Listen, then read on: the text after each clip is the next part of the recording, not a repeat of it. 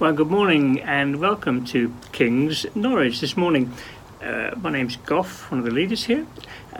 Just to say first of all that we had said we'd be live streaming from September. Well, we're not live streaming this morning, but we plan to be by next Sunday.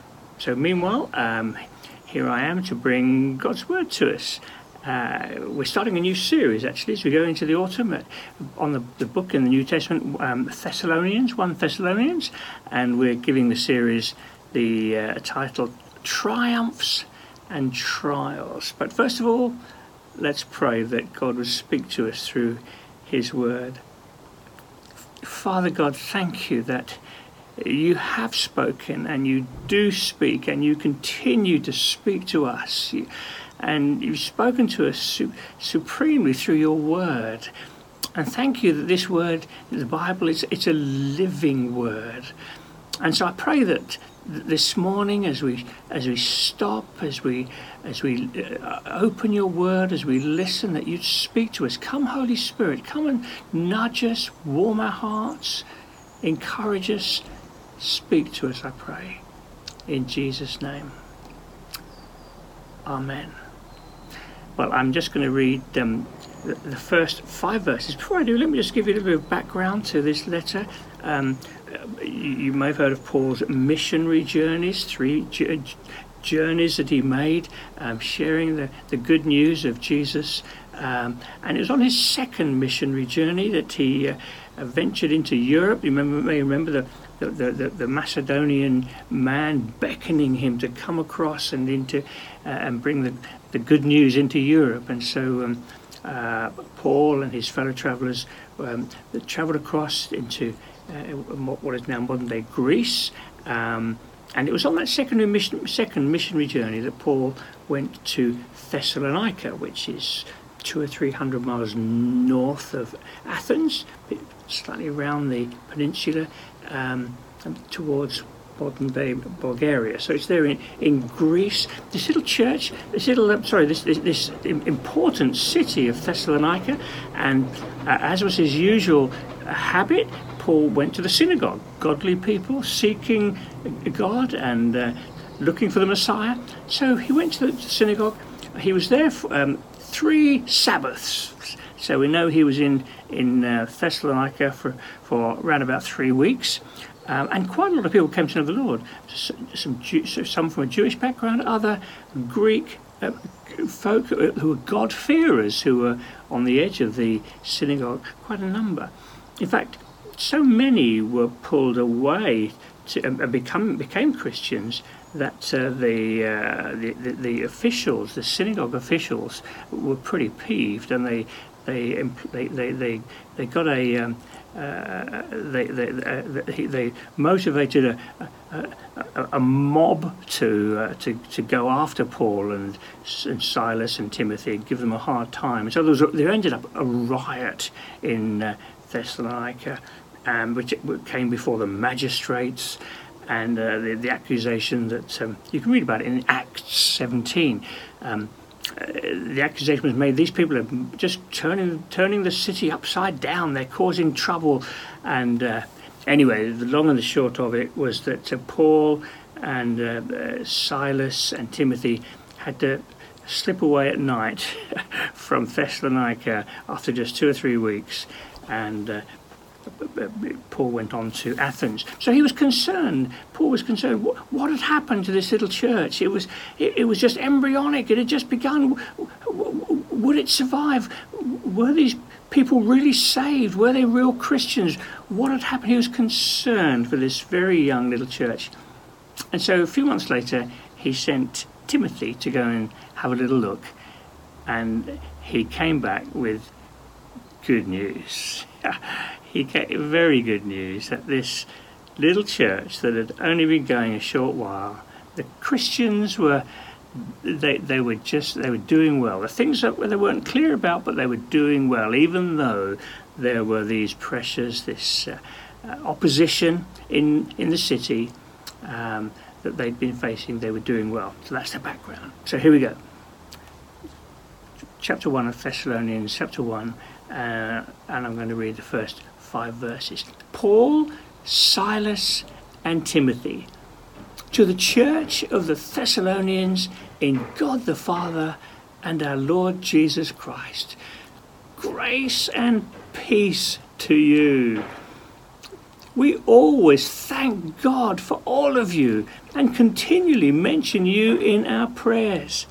We remember before our God and Father your work produced by faith, your labour prompted by love, and your endurance inspired by hope in our Lord Jesus Christ. For we know, brothers and sisters, loved by God, that He has chosen you, because our gospel came to you not simply with words, but also with power, with the Holy Spirit, and with deep conviction. You know how we lived among you for your sake. You became imitators of us and of the Lord, for you welcomed the message in the midst of severe suffering with the joy given by the Holy Spirit. Well, I've got 2 points for us this morning.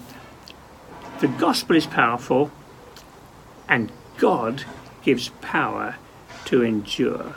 The gospel is powerful, and God gives power to endure. So if you think that might help you this morning, stick with me these next few moments as we open this word. So triumphs and trials. That's the theme we've given to this series we're doing. You can't have one without the other. If you think of the Olympics, my goodness me, the preparations, the dedication, the early mornings, the workouts, the sacrifices that athletes make, but they do it with the thought that as a result of all that, those trials, you might say, they're longing to triumph. They're hoping to triumph. That's the way it is. And once, if they get the gold medal, it has all been worth it. Or training. Our son Steve's training for a marathon. He's doing a marathon next month for breast cancer research. If you want to sponsor him, I'm sure he would love you. I'd love to hear from you. The London Marathon. He's training, and he's on a program. The other week he turned up at our front door. He'd run 12 miles around the city and so on, and it looked pretty hard work. Trials. But when you finish, when you go through the finishing line, yes, the triumphs. Christian life's a little bit like that.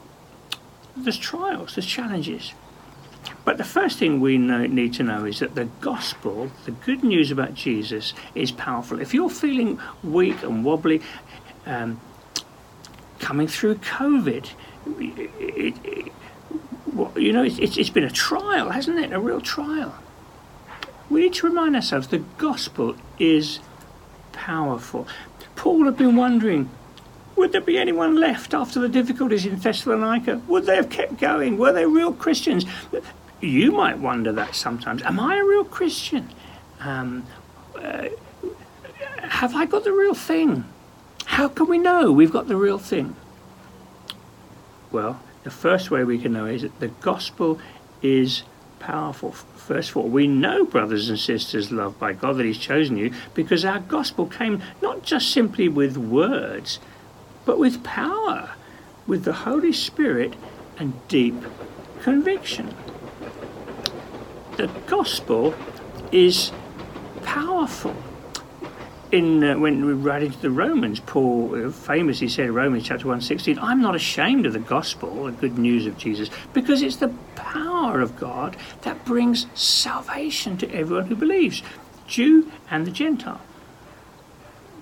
And there are many other verses like that. So Christianity is not just a series of phrases or words that yes, I agree with that. Yes, it is words, it is truth, it is those things. But there's something going on alongside the words that makes all the difference. Accompanying those words, there's something else happening. The words become power. Something comes to you. If you're a Christian, or maybe you're on the edge of Christianity, it would be very common to know sort of a bit of a discomforting, a bit of an awareness of the state of your life and your unworthiness. Perhaps a nagging feeling that all is not well. I'm thinking of that lovely word, discombobulated. That's a lovely word, isn't it? Thrown off balance, convicted, feeling affected or just troubled inwardly. That's often what happens when people are coming to Christ. It's not just words, something accompanies the words, and it's the Holy Spirit, it's the hand of God coming after you. That's what it means to be a Christian. So if you're wondering, have I got the real thing? Well, if you don't really care about Christianity, if you've just got a mental sort of, oh yes, I believe this and this, maybe the power, maybe it hasn't really come to you. But if you've been challenged and thrown a bit, felt your own unworthiness possibly in the first instance, that's the power of God coming to you, coming after you. Actually, there's something else here that I don't know whether you spotted it in when I just read that out. In verse 4, we know, brothers and sisters, loved by God, he has chosen you. You see, that's what happens when you become a Christian. You were chosen. Your Heavenly Father came after you. That's what a Christian is. He came after you. John Stott, a well-known Christian pastor, leader and writer, he wrote this: why I am a Christian is due ultimately neither to the influence of my parents and teachers nor to my own personal decision for Christ, but to the hound of heaven. He's referring to poetry, to a poem, The Hound of Heaven. That is, it's due to Jesus Christ himself, who pursued me relentlessly, even when I was running away from him in order to go my own way. And if it were not for the gracious pursuit of the Hound of Heaven, I would today be on the scrap heap of wasted and discarded lives. The gospel is powerful because it's God pursuing you, coming after you. This is the nature of this wonderful message we have. Jesus, God in the flesh, coming down with us, going to the cross for us, rising again for us. The Hound of Heaven. The gospel is powerful. You were chosen. That's what gave Paul confidence that these people were on the right track. The gospel is powerful. Secondly, this is my second and last point, God gives power to keep going, to endure. Maybe you're wondering at the moment, how can I keep going? How can I keep going in my life, in my Christian life? How can I keep going in this, through this, the challenges of illness maybe, through the challenge of loneliness? How can I keep going? Maybe maybe things at home aren't good at the moment. Maybe there's tensions in your family or in your marriage or at work. I don't know, wherever it is. Maybe there's pressures and you're just saying, how can I keep going? Well, I want to speak particularly, I think to some of you this morning, maybe you're feeling forgotten. Maybe you feel God has forgotten you. How can I keep going? Paul was concerned for those Christians he hoped they were believers in Thessalonica. How will they keep going? Well, God gives the power to endure. And let me go straight to the verse I want to look at here. We remember, verse 3, remember before our God and Father, your work produced by faith, your labour prompted by love, and your endurance inspired by hope in our Lord Jesus Christ. That's where our energy, our ability to endure comes from.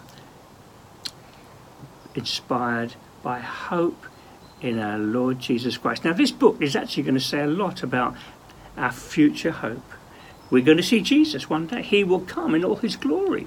That's the part of the gospel. Or if we die before then, we will see him face to face. And so Paul is saying here that the thing that keeps us going, it's our hope in the Lord Jesus.